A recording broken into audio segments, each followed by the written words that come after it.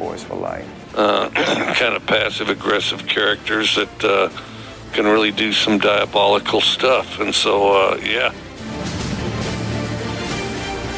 Well, Happy New Year. Welcome to a Friday edition, a special edition of our coffee sessions. Usually it's on Sunday, but this week it's on Friday. Bulldogs win yesterday 28-26 over Tulsa. I'm Bart Gregory along with Charlie Winfield. So, Charlie, after going through the night last night and getting a little shut-eye in between the game and today, all right, what's your first initial 10,000-foot thoughts of yesterday's win over Tulsa in the Armed Forces Bowl? It's a real shame, isn't it, that after a win I have to wake up mad at the media. But true to form, I am waking up mad at the media. Why are you always mad at the media? Hey, we are the media. Are we not the media? I don't like lawyers either, and I'm one of those. So I am willing to call out my own associations, Bart. You know, look, can we just get it out of the way? Can we go ahead and address the thing that you know we have to talk about? Sure, that's how I wanted to come out of the gate. All right, so you go first. Me go first? Yeah. Okay, my first initial thought is, first of all, yeah, it was not a good deal. We're talking about the fight, We're talking about the fight afterwards, and everybody's talking about the fight, even people that don't follow football that are followers of different schools. A lot of other schools are more at arms about this than we are. But I understand there are some people who say, this is disgusting. I can't believe my kids watched that yesterday. I can't believe Mississippi State allowed my kids to see something like this happen. And I understand, hey, it was not a good deal. It was not a good deal. Never is fighting a good thing and a good look for a program. But it's football. Things like that happen. It happens. And I go back to the point was, some of the issues that took place, were they good? No. Was, social media after the game good? No. But at the end of the day, Charlie, I got to thinking about it last night, man. I've got a lot of fight stories. I mean, I played a game. I've got a lot of fight stories. And yesterday, while it was tough in some certain spots, there was a lot of flailing. There was a towel being used. I've never seen a towel whip at all during a fight. I've never seen that. That was new. But I give him credit. Hey, he brought out the Gatorade towel. Hey, I was there. Laid the foundation for future. I was on hand for the East Mississippi Delta fight. That was the big deal. And, so I was doing radio in that ball game. And I remember, so I'm sitting up there, and I watched this fight take place. The longest throw of the entire day was a garbage can. That's what I was about to say. I thought it was a garbage can involved in that thing. It was a garbage can. They won up the towel. That thing flew 30 yards. But here's what's funny what's really not funny, is my brother at the time worked at Mississippi Delta, okay?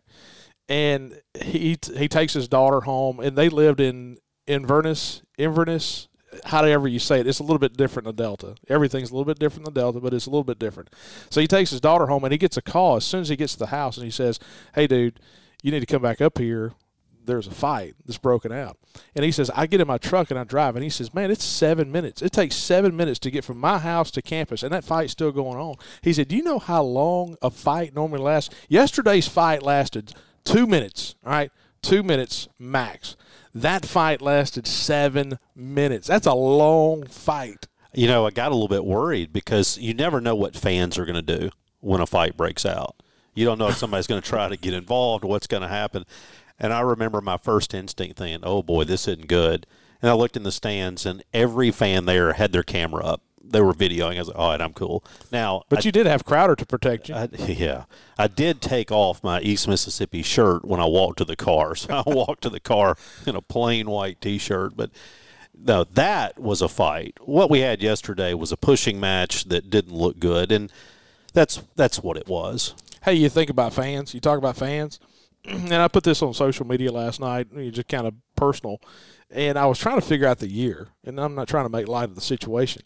But in 1988, Nanawoya played Sebastopol, okay, at the end of the season. And, hey, let's be honest, Nanawoya and Sebastopol, I mean, you can have some folks in there that like to maybe throw some bones every now and then, They kind of relish that moment. So after the game's over with, they have this huge fight breakout, right? Not only was it players at midfield, fans from each side were meeting on the field and fighting. And here's the thing, Charlie. It's not like, we're incorporated. We didn't have a police force, all right? You may have had one or two deputy sheriffs there. So that thing went on until, everybody was tired, okay? So stand back and let it just play itself out. And right? it played itself out. Some of the old men just got tired, Well, so I go back and look at yesterday. I think let's agree on a couple of things. Number one, the fight shouldn't have happened. No, it was dumb. Number two, it's not a good look. If we could take it back, we absolutely would. Yes. Fair. And then I think we agree on this too. Once it happened, stay off social media.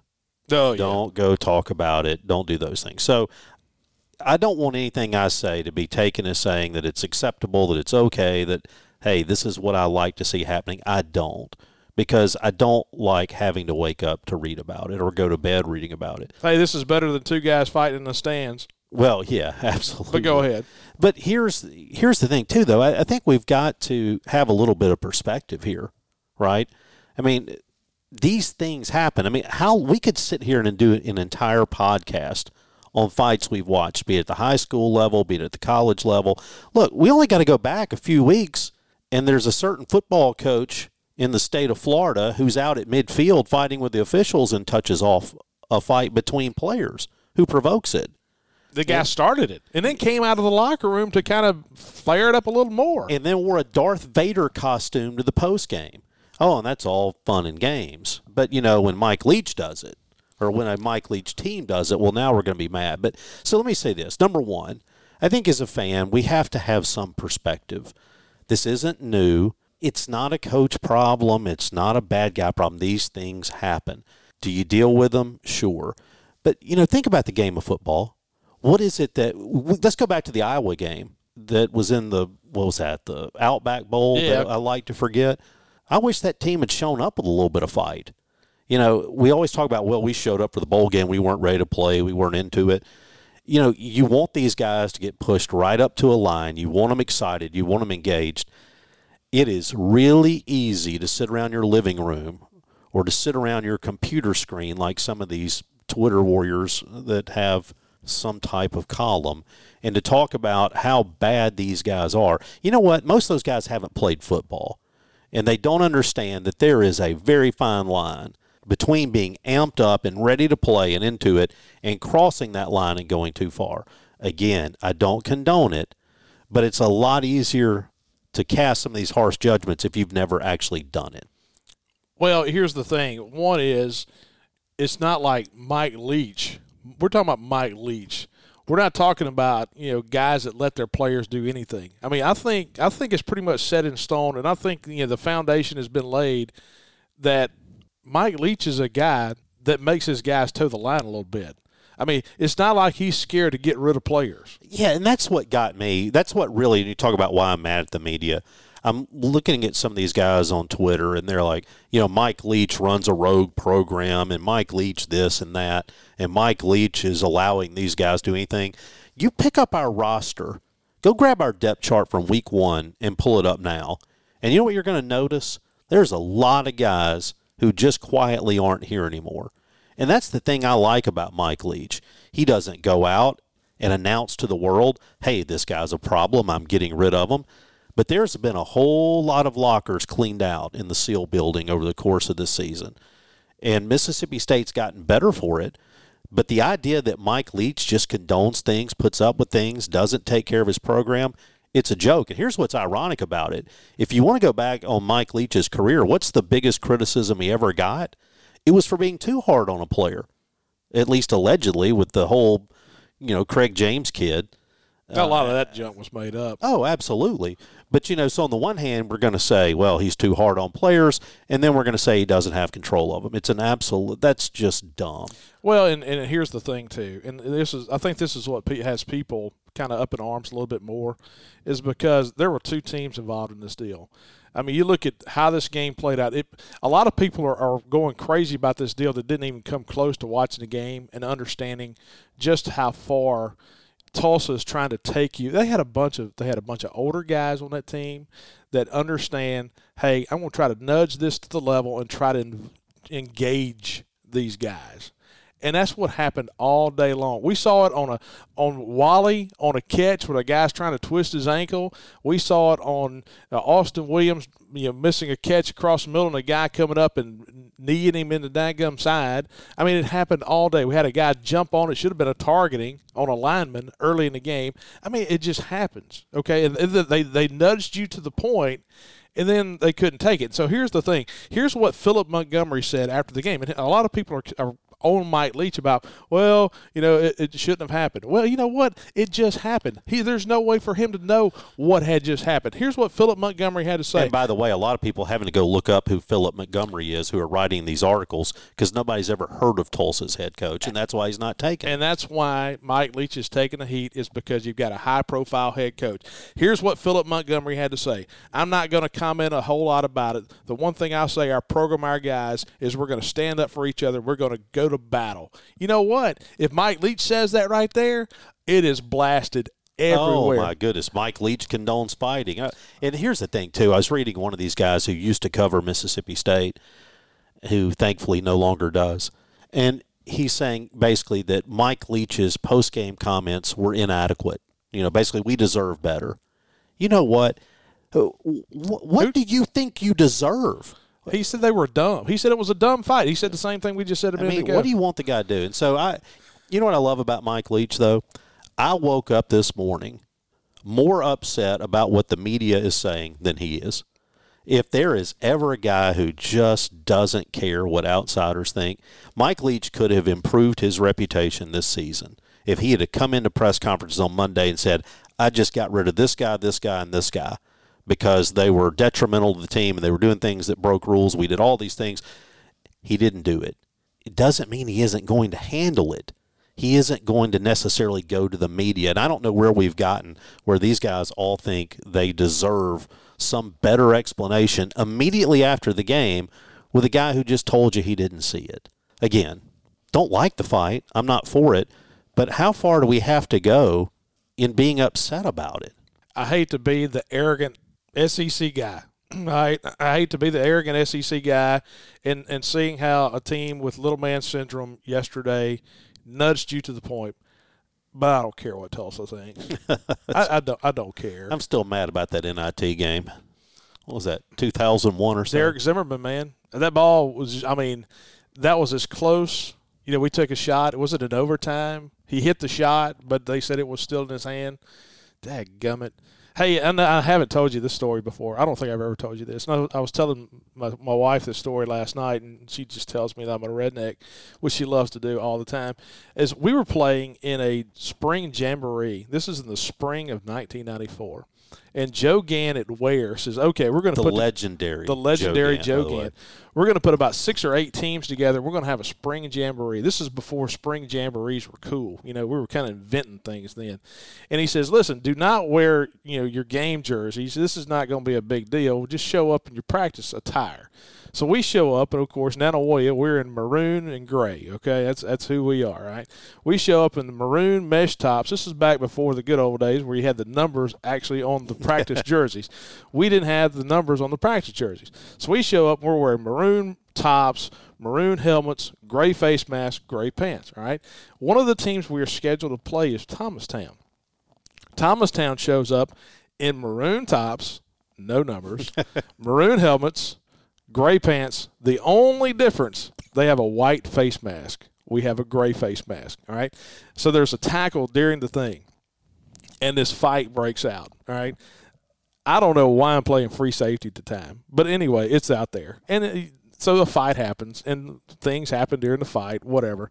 Michael Ted Evans, who is now in the state legislature, is being drugged upon the field by 2 guys by his face mask as he's screaming, "Let's get it on, boys." It's absolutely hilarious. And so Joe Gant said that the Ware players were sitting in the stands, and they start jumping over the fence, and he stops them and he says, "Hey, where are you going, and who you going to fight when you get there?" So anyway, long story short, we get to watching the film of this thing, And so we're watching the film, and there's two guys at the 30-yard line, and I'm talking about throwing blows. And here's the thing about a football fight. Everybody's wearing a helmet. You're smart enough to put your helmet on, so it's not like anything is, like, registering at all. And there's these two guys going at it, man. I'm talking about swinging. And then they realize they're both from Thomastown. And then all of a sudden they just break up. And so, I mean, it happens. I mean, you talk about these fight stories, the East Central, East Mississippi fight in 1995. Oh, that's the one that had the cop car. Like parked at midfield when it was over? Man, they had guys going in ambulances. It was unreal. I mean, unreal. And in those days, here you go. In junior college football in the 1980s and 90s, when a fight broke out, we talk about putting your helmet on. Is like right now, and you saw this yesterday about several guys putting their helmets on when the fight began. That is because in the 1980s and 90s, the way you don't go about a fight is you take your helmet off and you start swinging your helmet, okay? That's what we grew up with, is guys taking their helmet off and swinging their helmet. And you realize that's how you really get hurt. So now in today's world, you put your helmet on. Look, we had some State Ole Miss fights over the years too. Oh, my goodness. There was a few of those when the helmets came off and started being used. I mean, isn't that really how the whole Egg Bowl, the battle for the golden egg, the whole thing started? Hey, Rockies last year, man, right in the middle. Last time we played in Jackson.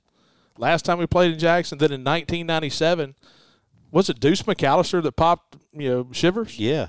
Yeah. So anyway. So that's probably enough on it. But I think my overriding thing is this.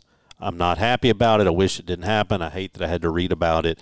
But I wish that some of these self-righteous writers would just get over themselves a little bit. Keyboard. The whole, we deserve better. Yeah. You don't deserve anything. Keyboard heroes. All right, hey, let's talk about football. Let's talk about the game yesterday. And at the end of the day, looking back at it, boring. The game was kind of boring. It was boring. Let's just be honest. It was. But how much of that had to do with how the game was played and the conditions it was played in? Will Rogers said after the game hey, man, that was 3 hours of toughness. I mean, you just had to slog through it. I mean, that was a tough experience of having to play in a driving rain all day. I mean, how much of that game was about that? Yeah, what was the official game time yesterday? 11 o'clock. No, I'm sorry. What was the official? Let's see. It was 3 hours and 34 minutes. So not terribly long by the clock standards, but, man, that game felt like it lasted forever. Yeah, it did. And it just kind of drug. And I wonder how much of that was, it seemed like there were more commercials. To me, it did. And two, I thought the officiating crew. We haven't talked about this. We haven't talked about this with the fight. I thought the officiating crew yesterday from the Big Ten was garbage. I mean, I thought it was complete. They allowed a lot of that stuff to continue and to go on, and I don't think they knew half of what was going on. Period. Yesterday, and so between them trying to figure out what penalties to assess that we knew nothing about. Yeah, it was just one of those games that just drug on. Really frustrating from a TV perspective too. When you have to watch a broadcast when the people aren't there. Because first of all, the guy on the sidelines, I don't know what his job was, but it wasn't providing information. No. Because the only thing I would get out of him now and then was a few questions. I don't need questions from my sideline reporter. I need some answers. Well, and here's the deal, too. Hey, he's a Texan. He's used to this weather. He's in Texas. He's not used to driving sleet. I mean, you get it it's like, hey, let's go to Bart. He's in Mississippi during a driving sleet storm. He's used to this Mississippi weather. No, I'm not. It happens once or twice a year. That's right. I don't live in Colorado. He lives in Dallas, freaking Texas. It's not exactly the winter capital of the world. No. Well, it's winter in Dallas. No, I got nothing out of him. We had two announcers who didn't seem to have any idea what was going on. And at one level, I don't blame them. My concern, though, is that people are going to get okay. And by people, I mean ESPN, that they're going to decide they'd rather have Roy Philpott or Paul, what's the guy that's out in California, former Olympian? Nice guy, Sunderland. Yeah, Paul Sunderland. That they'd rather have those guys sitting in their basement or around their dining room table calling games off video monitors than actually being there. The product isn't the same, but I'm afraid they're going to decide it's good enough for the cost savings. Well, and here's the thing. We went yesterday 2 or 3 minutes without even knowing there was a flag on Mississippi State on the interception return. And that's another story for another day, because I go back to the point, if I'm a head coach in basketball and one of my assistant coaches or anybody else gets a technical foul, I'm going absolutely crazy. Same way in football too. Yeah, but I didn't enjoy the broadcast. I did feel like there were too many commercials. And this is something that you talk about too, and particularly in basketball. I've heard you talk about, sometimes there are games that just don't have any flow to them. That game didn't have much flow. It didn't. You come out to start the game. We drive down. Well, I say drive. We went 3 plays. Tulu. And scored, right? Come out of the dressing room, second half. First time you get the 3 and out, I think, get the ball back, you go score.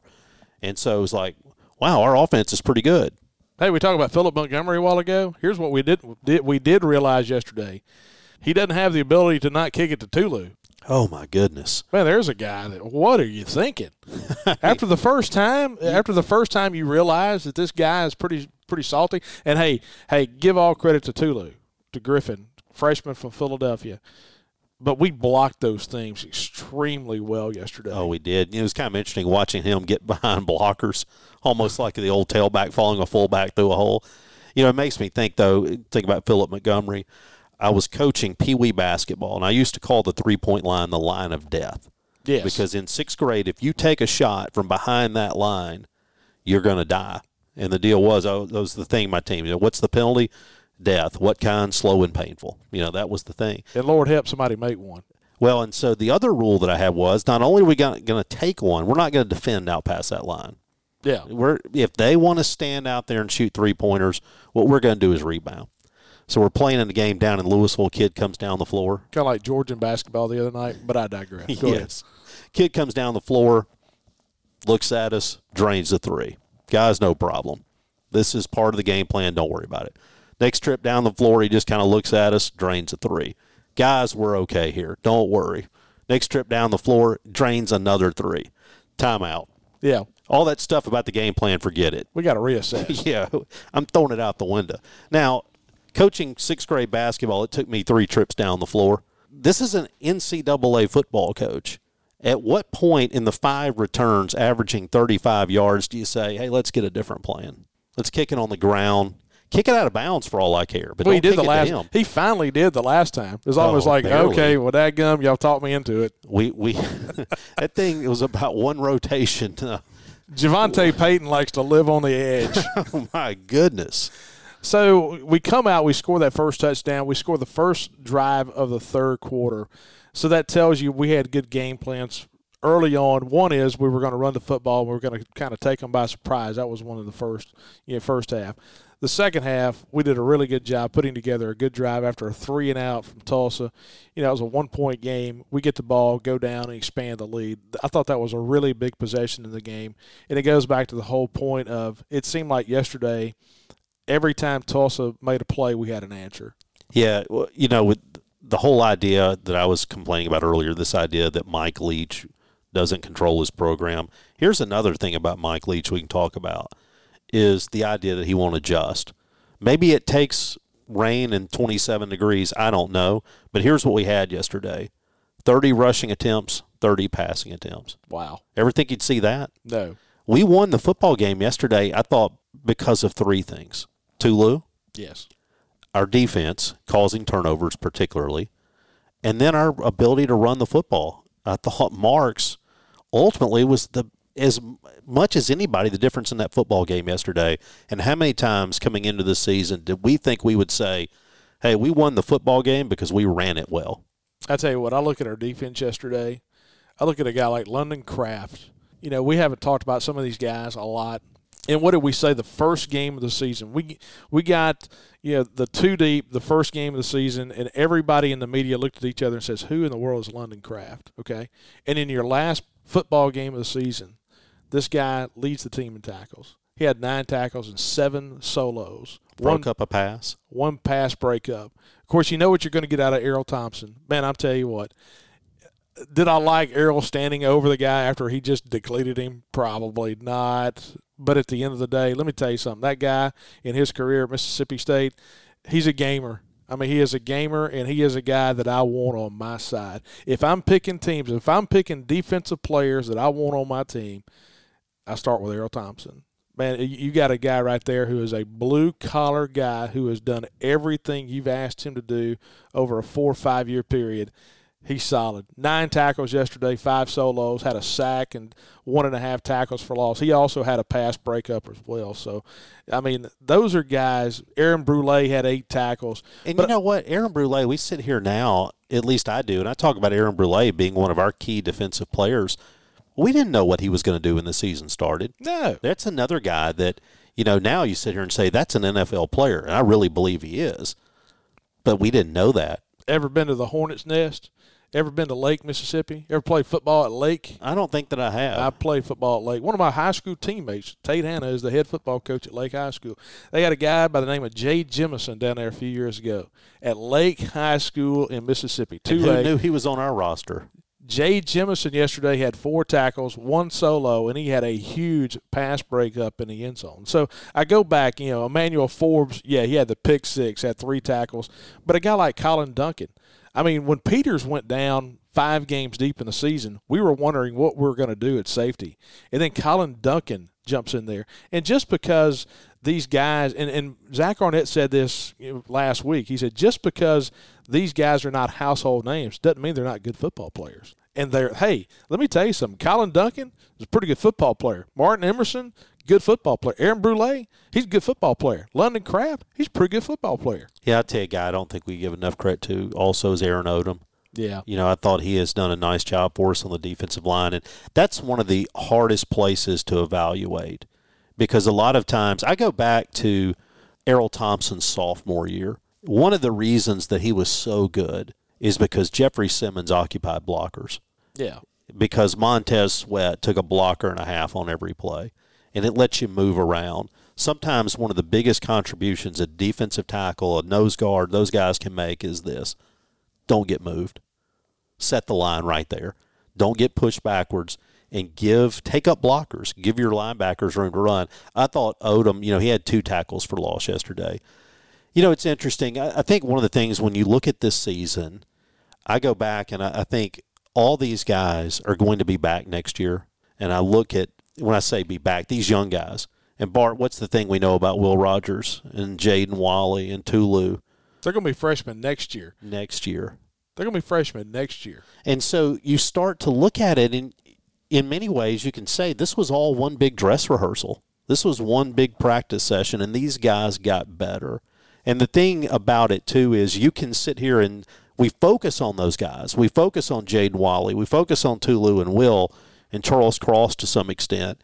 But you know what? There were a whole lot of worker bees who got better, too. Not everybody can be the star, but the ability to win is premised in large part upon the ability to have guys who you don't know about who just go out there and make some plays. By the way, here's a guy. Yesterday, one of the biggest plays we had early in that ball game defensively, Sherman Timms. Yes. Did you expect anything out of Sherman Timms coming into the season? And that was a massive play. That sack on third down. And they go from a possible situation of, possibly, going for it on fourth down. Well, they probably don't. But, I mean, it's third down and goal from like the 6-yard line. And that was a huge sack. And so all of a sudden, instead of them taking a lead, they're kicking field goals. Yeah, there's just some value to getting better all up and down your roster. And I think one of the benefits of this season is we had a lot of young guys and we had to play them. And I think we are going to be better. And I think particularly on that defensive side of the football, what Zach Arnett has done has to give you a lot of confidence. If you can keep him around, you got to feel good about where you're headed on that side. So looking back at the season, you finished with 4 wins. And at 10,000 feet, this is not what you wanted. And we talked about this a little bit yesterday on the post-game show. You started the season. I think so much of the volatility of the season is based upon how good you thought everything was after the first game. And then, we talked to Luke Falk a few weeks ago on this show and talking about what it's going to take. And he said, guys, let me tell you, it's not going to be easy early. It's not going to be easy early. You're going to get knocked back a little bit.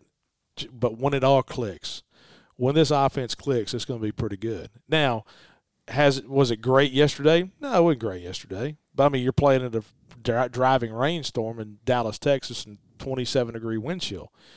But it got better against Missouri. I think this offense, having a spring practice, getting some more guys in here, I think it's just going to get better. And so at the end of the day, I just feel a lot better right now than I did 2 months ago. A lot better. And so we progressed a good bit in the last 6 to 8 weeks. And we had a lot of ability not to do so. We had a lot of ability to pack this thing in, which is where, candidly, a lot of us were mentally, right? If you go back 2 months ago, before that Georgia game, I was like, this is a nightmare. This is a disaster. Things are going to fall apart. But you know what? You had a really good mix. You had some old guys. Kobe Jones, we haven't talked about him. Errol Thompson. You had some guys who just became the leaders you needed them to be. And then you had some young guys who elevated their games. And when this season could have become a 2-10, it didn't. We played better at Georgia. We played better in Oxford. Then you get that win against Missouri, and you get the win yesterday. I think you got to give a lot of credit to that mix of old and young and the way that they held things together when they had a lot of excuses they could have hidden behind. They could have hidden behind the depleted roster. They could have hidden behind COVID cases. They didn't do it. They kept showing up. They kept playing. They kept working at it. And I think you're seeing the benefit of stacking repetition on top of repetition. I think that was the key for this offense, and I think you're now starting to see why it can be better. Cameron Jones, your starting right tackle. Freshman. Who would have thought that? Charles Cross, left tackle. Here's the thing. Those guys got valuable reps. But when you start looking at the roster, 2 years from now, they didn't count. This year didn't count. This year, as far as, your eligibility, didn't count. This was a redshirt year for every single player out on the field. When Will Rogers comes back next year, when Jaden Wiley comes back next year, when Tulu comes back next year, when Cameron Jones comes back next year, when Jaquavius Marks comes back next year, those guys are freshmen.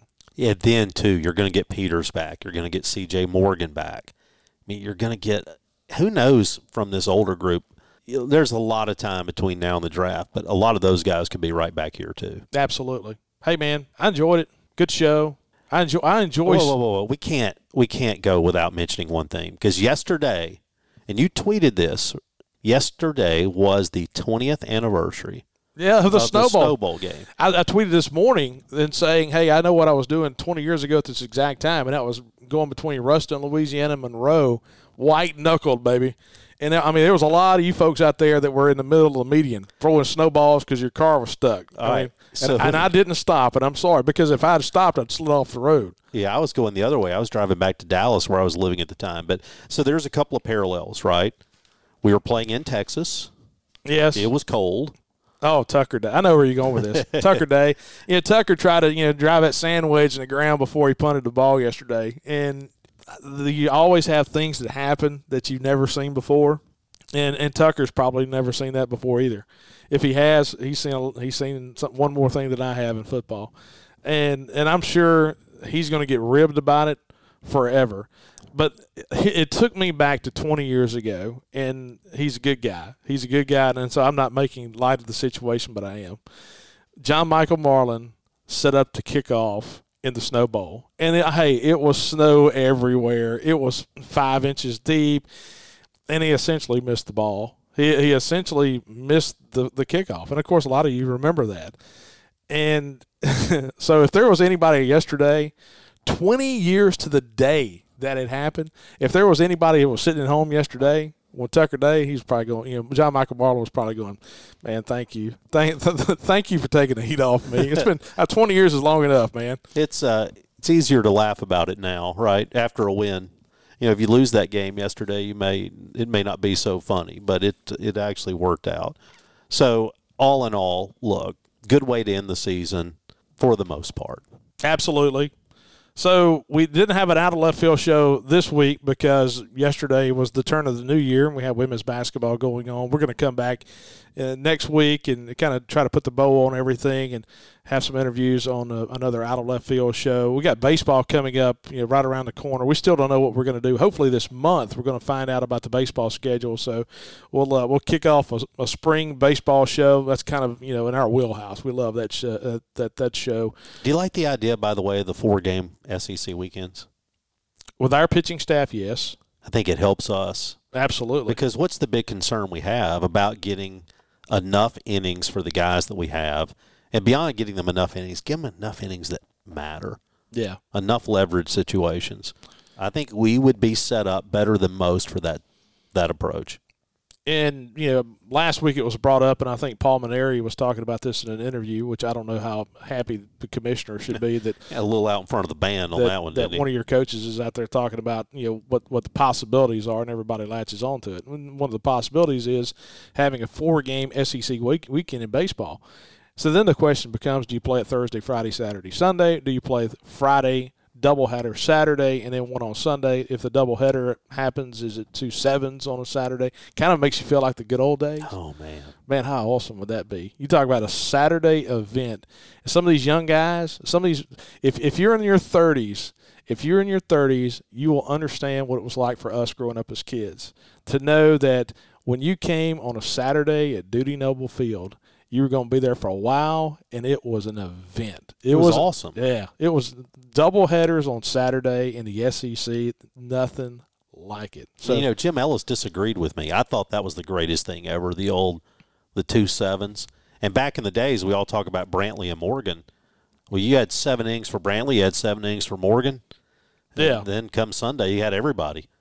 Well, here's the reason Jim probably doesn't like it, and one of the reasons it's tough for broadcasters, because there's nothing harder for a broadcaster than a doubleheader, because you're getting lineups. You're getting a new lineup for that second game, and you usually get them about 5 or 10 minutes before first pitch of the second game, or 2 or 3 when John Cohen was coaching. And so you may get it was like that thing was under embargo. Pat McMahon sent 4 to the press box one day and says, okay, here are 4 lineups, and I'm going to tell you which one, A, B, C, or D, in a little bit. Are you serious? He sure did. And I love Pat, but I'm like, goodness, man, I got to write that. That is a Pat McMahon move I've ever heard one. And so you're still writing your lineup down in your card as you're broadcasting in the first inning, which is not easy. And but at the end of the day, the product is phenomenal. I did a back-to-back 9-inning doubleheader. I think you did it on TV. I was doing radio that day, solo. 9 innings with 30 minutes in between. I was on the air for 9 hours. And I was so tired of talking. And I know people were tired of listening.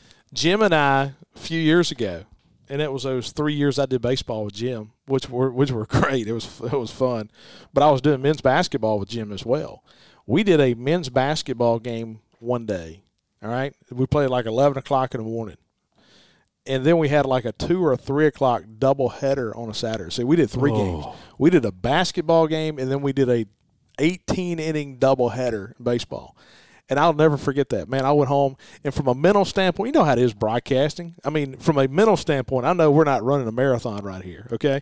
But from a mental standpoint, you kind of got to know what you're doing for a duration of 9 hours. And, hey, it's mentally taxing. I didn't want to talk to anybody for like 3 days. And you sure didn't want to read Twitter. No. Hear how bad you are. No. or the pack. That's why we brought in Augustinelli. So maybe most of you guys will start saying good things about us. That's right. So anyway, hey, we enjoyed it. Our Friday special coffee. You guys have a great 2021. The new year is here, and it is what you make it. So anyway, have a good attitude. Stop being negative. Stop being negative to the media, and you people on Twitter, you people on the why are you looking at me when you say that? Stop being negative. Stop being negative. This is going to be a good year. All right, guys, appreciate y'all. If you need us in any way, tweet us at Bart Gregory, at Charlie Winfield, at Barton Charlie for the Out of Left Field show. And no, we are not the guys, the couple that have the dadgum Facebook account. And here, Charlie, I don't know. Somebody called us out on our Barton Charlie Twitter handle. I know. But let me tell you this, too.